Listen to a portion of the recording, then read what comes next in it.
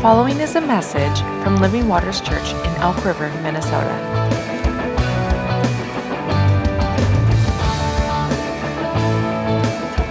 For more information, visit livingwatersmn.org.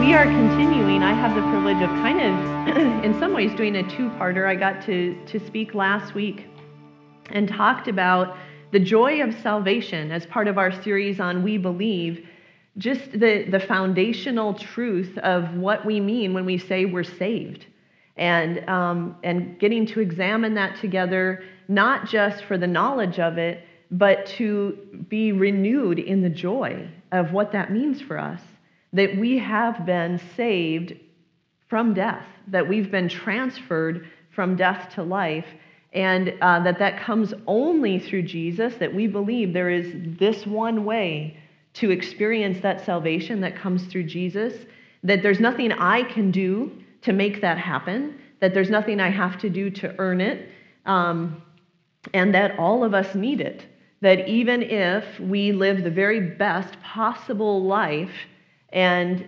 never offend or hurt anybody, we still need to be saved.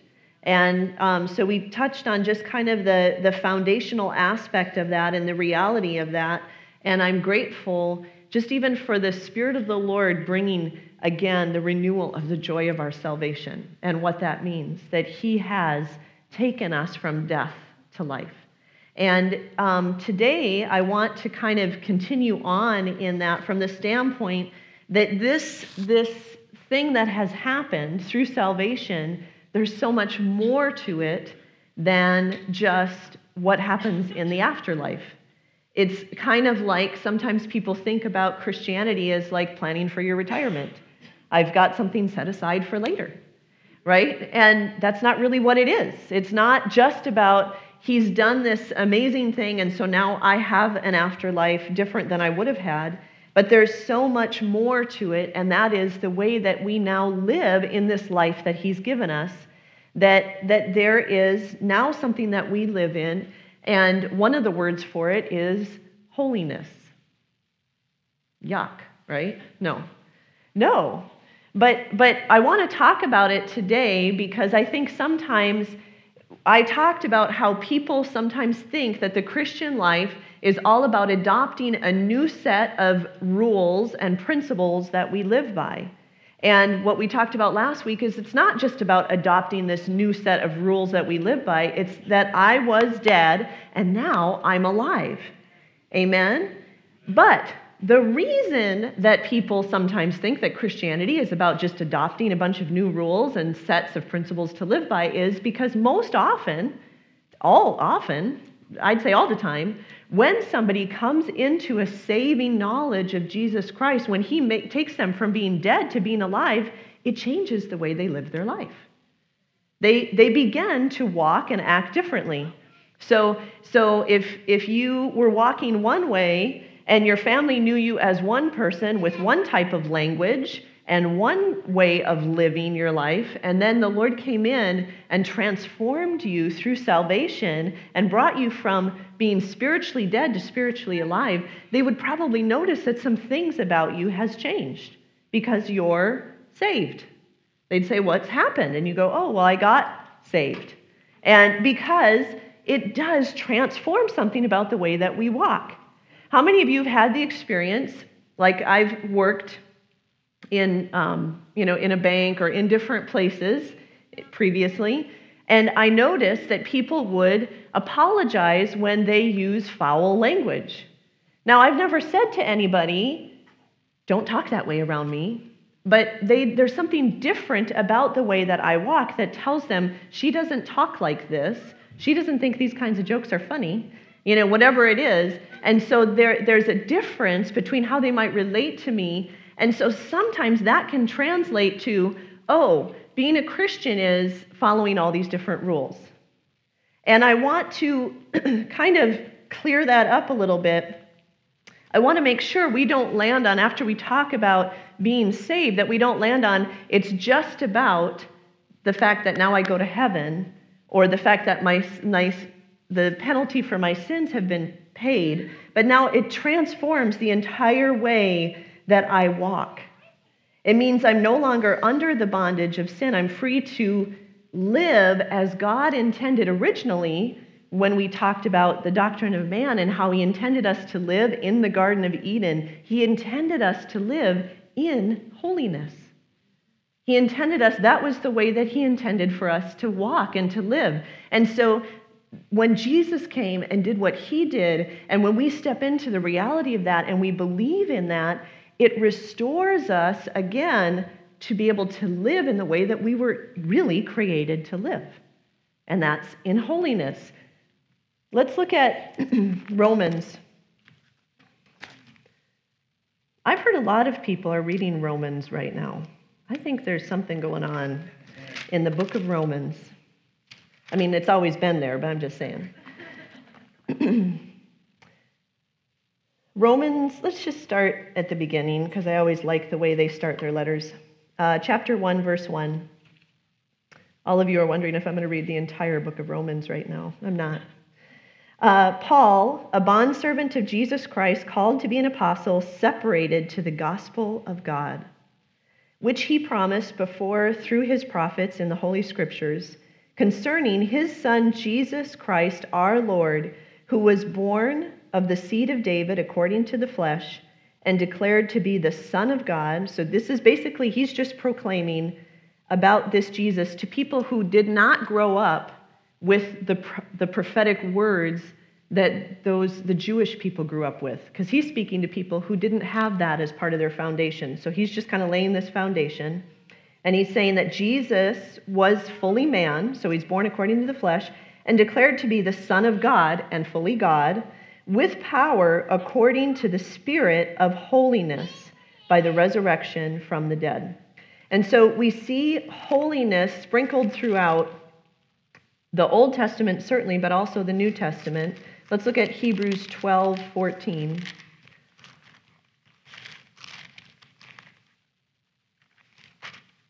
I forgot I put all these little tabs in. It makes it easier. Okay. Hebrews 12:14. It says, "Pursue peace with all people and holiness, without which no one will see the Lord." So there's this call here and in other places to pursue holiness.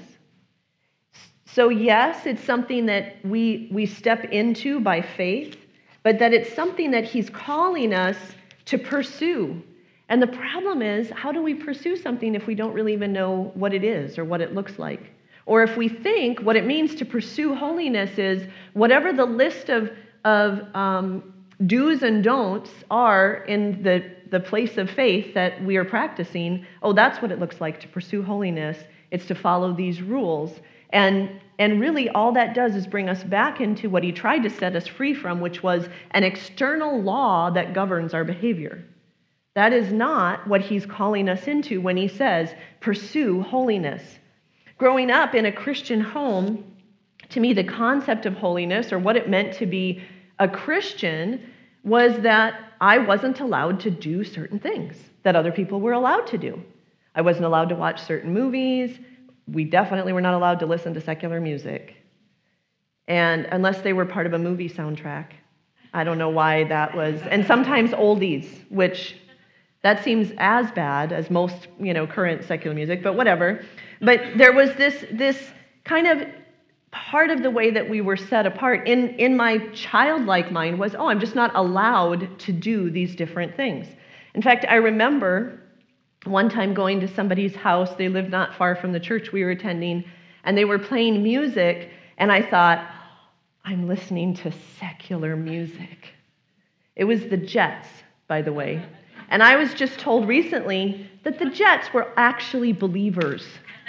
So it wasn't even secular music. But anyway, the point is that without meaning to, sometimes the takeaway from walking out the Christian life can be, it's about what we do and what we don't do. In fact, probably there's a lot more don'ts than there are do's, right? There's a lot of things we don't do, and so we can think that that's what it's about. When a few weeks ago, Pastor Bob preached on the freedom that we have. We preached on or talked about the three different parts of the Godhead: God the Father, God the Son, God the Holy Spirit. And then he followed up with a message on the fact that part of what we believe is when we come into the Christian life, we now have a freedom to interact with the Godhead for ourselves, that the mediator for us is only Jesus, and that we have a freedom to interact with him for ourselves. And he made this statement, which I sort of wrinkled my face at. He said, "We have a light doctrinal load here." And I went, I don't know if I like that. What does that mean? We have a light doctrinal load. It means we don't believe that we are externally driven by rules and regulations. We take the simplicity of walking in faith, and those are the things that we cling to as our foundation. And then it's more about allowing people to interact with God for themselves in these other areas of how am I going to step into holiness. We trust the Spirit of God in people. Does that mean that it's a free-for-all? No, because there's some very clear things about how we walk out this Christian life. But there's not going to be a lot of hoops and a lot of boxes to check, because we really believe, as much as possible, what we're trying to do is to connect you to the one who makes you holy, Amen. To the Spirit of holiness. This morning, Rochelle talked about that there is a grace for us to respond and to walk in the holiness that he means for us to walk in. And that's what I want us to understand, that salvation is different than sanctification, which is what we're going to talk about today, because another word for holiness is sanctification.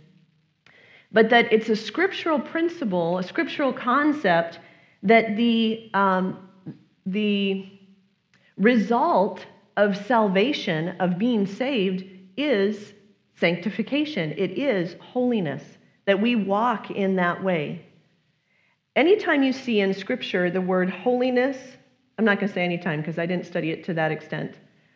Very often, in many of the examples that I saw, often, when you see holiness, sanctification, I hate it when people say always and never, so you can see I'm not wanting to use that superlative. Holiness, sanctification, consecration are all the same concept. They mean set apart. That we are set apart now. That we've come into, now we're set apart. We were dead, now we're alive. Now we're set apart from that which is dead.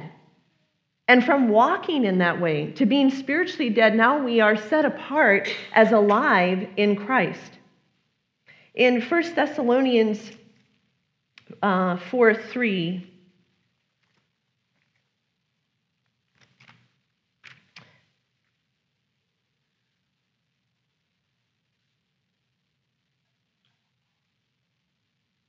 I'm going to pick it up in verse 1. Sorry, team. Finally then, brethren, we urge and exhort you in the Lord Jesus that you should abound more and more, just as you received from us how you ought to walk and how to please God. For you know what commandments we gave you through the Lord Jesus. For this is the will of God, your sanctification. Anytime the Bible says, this is the will of God, I pay attention differently than I might when Paul goes, well, this is me talking. Okay, so this is a place where he says, this is the will of God, your sanctification. That this is something he's asked us to pursue. This is his will. This is him having his way in our lives, that we would live set apart. And I loved the word because it's right here in my notes. We are set free from something to be free to come into something. We're saved from something, but more than that, we're saved to something. And so we tend to focus in the larger body of Christ sometimes on everything that we're set free from or that we're set apart from. We're set apart from all these things. We don't do this, we don't do this, we don't do this, and we don't think you should either. But the reality is we are set apart to something. We are set apart unto God, unto his way of living, unto his holiness. And there is a grace, I believe, on the body of Christ to step into the fullness of that in this day, because it is so needed that we understand not just what are we set apart from. I think we're doing a really good job of trying to be set apart from things. But I want us to step into the fullness. What are we set apart to? What does it mean to walk in holiness or sanctification? Most often, that concept, that word, is translated sanctification, which is a process. A couple of different definitions around it have to do with the believer being progressively transformed by the Lord into his likeness. Another aspect of it is that sanctification is being transformed to the likeness of nature with the Lord, because it is different from the world, because it is set apart. So it's not wrong that we see it that way, that it is set apart from the nature of the world. But there's more to it. The other aspect of it is that it's a process of making or becoming holy, set apart, sanctified, and consecrated.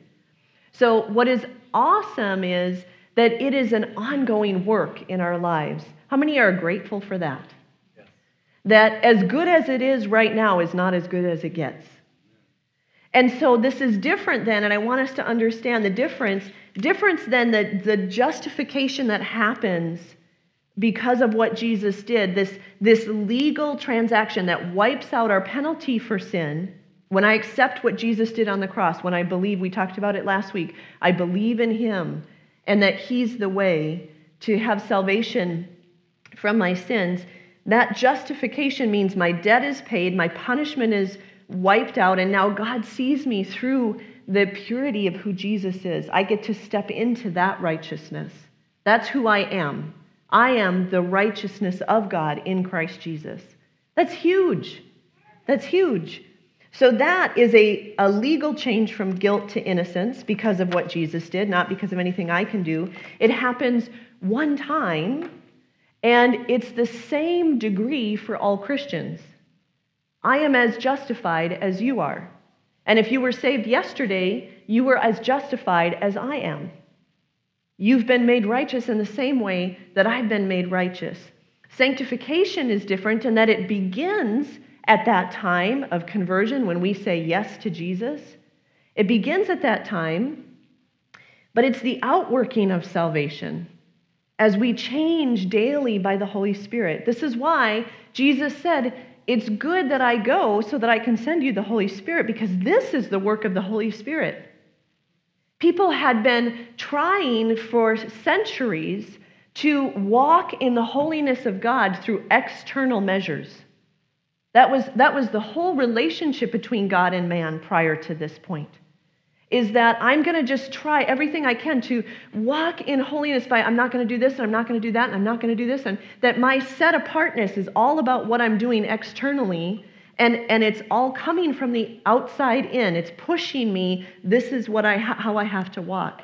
And Jesus said, no, that doesn't work. We've seen it doesn't work. And so now what I want to do is I want to send the Holy Spirit, and now he's going to be the Spirit of holiness inside of you. And he's going to be about the process of sanctifying you and transforming you into the very image of Jesus. That he's constantly working in our lives. So I can know, how many of you have experienced? There's certain things that I haven't been convicted about. You know, I can watch this or do this. And as I grow in my relationship with Jesus, not in my ability to follow rules and regulations, as I grow in my relationship with Jesus, now there's something in me that goes, I don't want to really watch that. That is freedom. That's not bondage. That is the freedom to respond to the work of the Holy Spirit in my life that goes, that's not part of the holiness, the sanctification that is for you for this season. There's things that other people have said they've had conviction about, and I'm going, wow, maybe I should be convicted about that. Maybe I should not be doing this or not let my kids do that, or I should. And I felt every time the Lord has said, when I want you to be convicted about that, I'll let you know. And I can trust that because he's continually doing this work of sanctification. Our job is to yield to that. Our job is to stay connected to that internal work of the Holy Spirit. I loved what Damien said this morning about just surrendering, coming into that place of surrendering. I think I said it either last week or a couple weeks ago, the freedom that there is and just going, okay, everything, I'm just going to do everything I can so that everything I am is yours. I know that if my heart is turned towards you, that's what I need to do. Just keep my heart turned towards you. I will walk the way that you want me to walk. That means I don't have to research what I should do in this situation or that situation, or do, unless he leads me to do that, which sometimes he might. But I don't have to go, well, what are they doing? Well, should I be doing what they're doing? No. I just have to say, okay, I'm giving everything to him. This is what sanctification is. It's saying, I am going to be set apart for you. So yes, is salvation a free gift? Yes, it is. But as Pastor Dave likes to say, salvation is free, but it'll cost you your life. There's a place, because the response to a God who's willing to give everything to me is that I would give everything to him. And that's the work of the Holy Spirit. Even right now, I keep talking about places that we're holding back. Maybe you can't relate to that. Maybe you're going, wow, what is it she's holding back? I'm not holding anything back.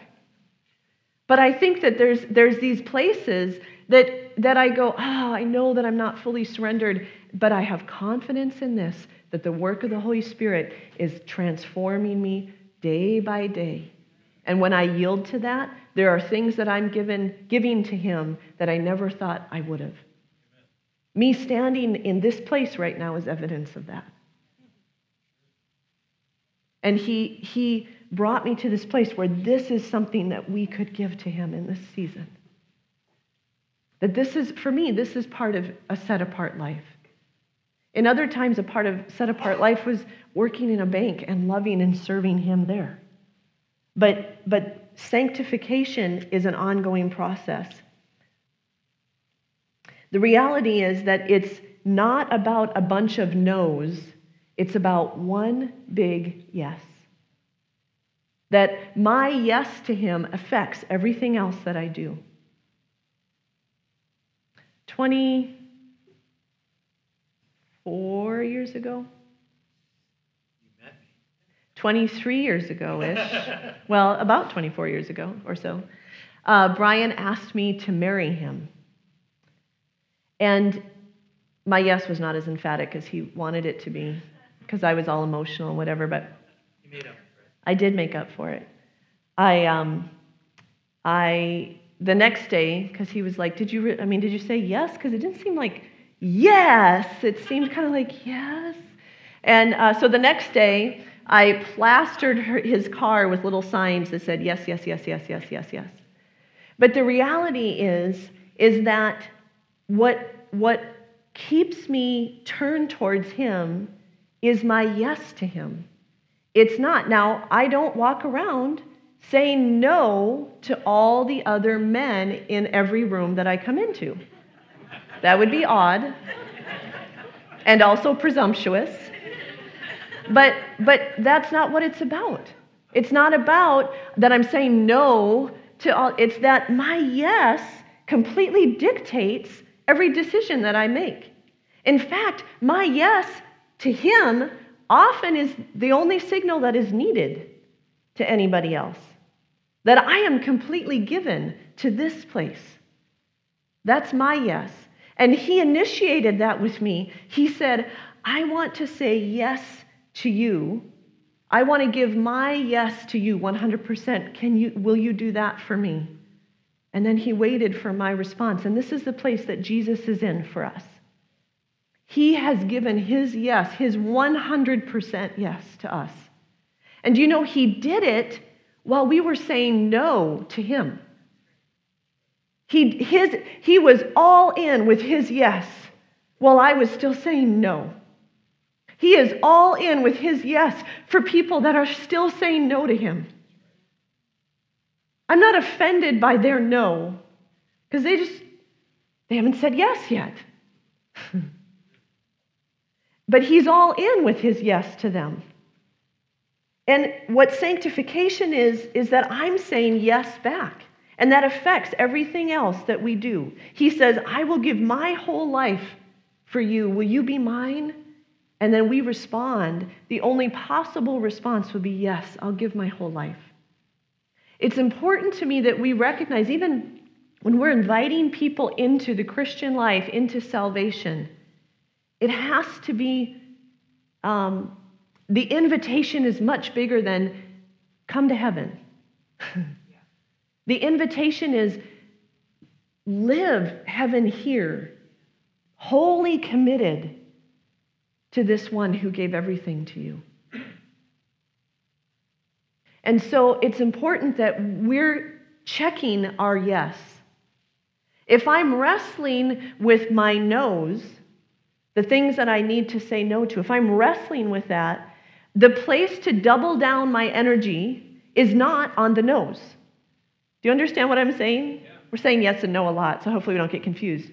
The place to pursue then and to double down my energy is, my yes needs to be strengthened right now. My yes to him needs to be fortified, not I got to work harder at my no's. So that's what sanctification is, that I am wholeheartedly turned towards pursuing him. We're going to close with this. Psalm 86:11. David says, teach me, O Lord, that I may rely on your faithfulness. Give me an undivided heart. Or another way is to say, give me singleness of heart, or unite my heart.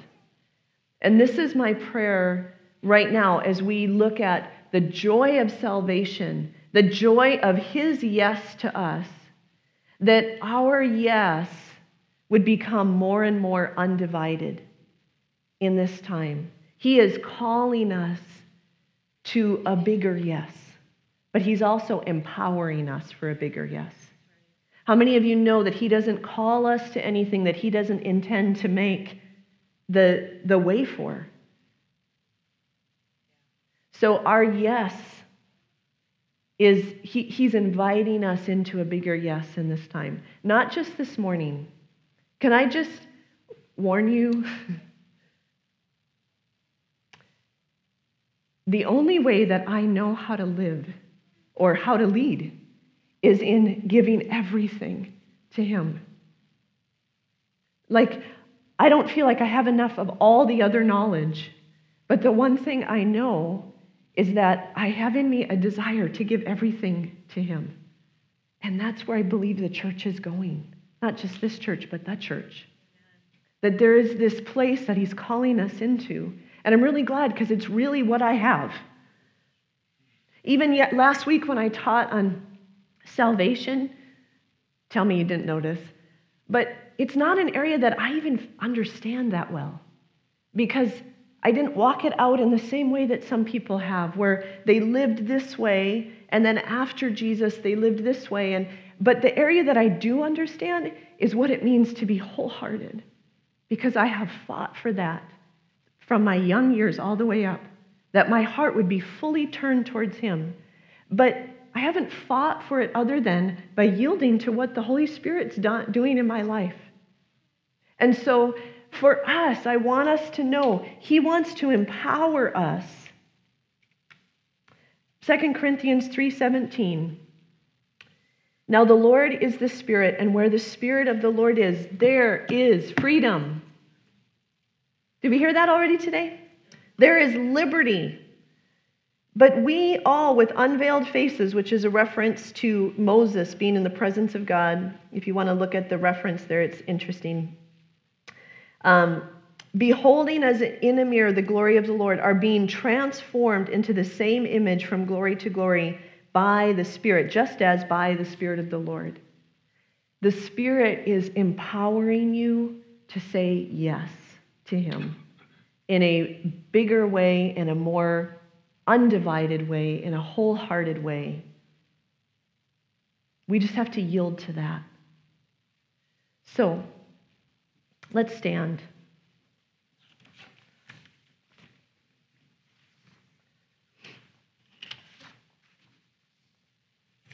Can we just make a commitment together? We kind of already did it after worship. Can we just make a commitment together that we will yield to wholeheartedness in this season? And that we will trust the work of the Spirit to create that in us. So, Lord, first of all, we want to come with our gratitude for your 100% yes to us. We thank you, Lord, that you didn't just give us a little bit, but you gave us everything. And we just say that you're worthy of it all because you gave all. We thank you that it is the work of your Spirit, that you sent your Spirit to bring that transformation in us that allows us to walk separately, that set apart from the ways of sin and death. That it's your Spirit that does that. We ask that by your Spirit you would strengthen our yes. We thank you that you said yes even when we were saying no. God, we ask that you would, by your Spirit, make us wholehearted in our response to you. Would you give us undivided hearts? Would you show us the places that we are giving affection and attention to other things that you want us to have set on you? In those areas that we're struggling to say no, we ask, God, that you would draw us into a deeper yes, so that every other decision that we make is influenced by our yes to you. We thank you that you do this by your Spirit because you're so good and you make every provision for us. We thank you that there's a grace on the body of Christ to be wholehearted in this time because that's what's needed to bring transformation. And we submit to that continued work. In Jesus' name, amen.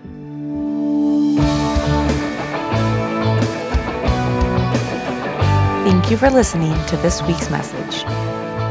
To learn more about us, please visit livingwatersmn.org.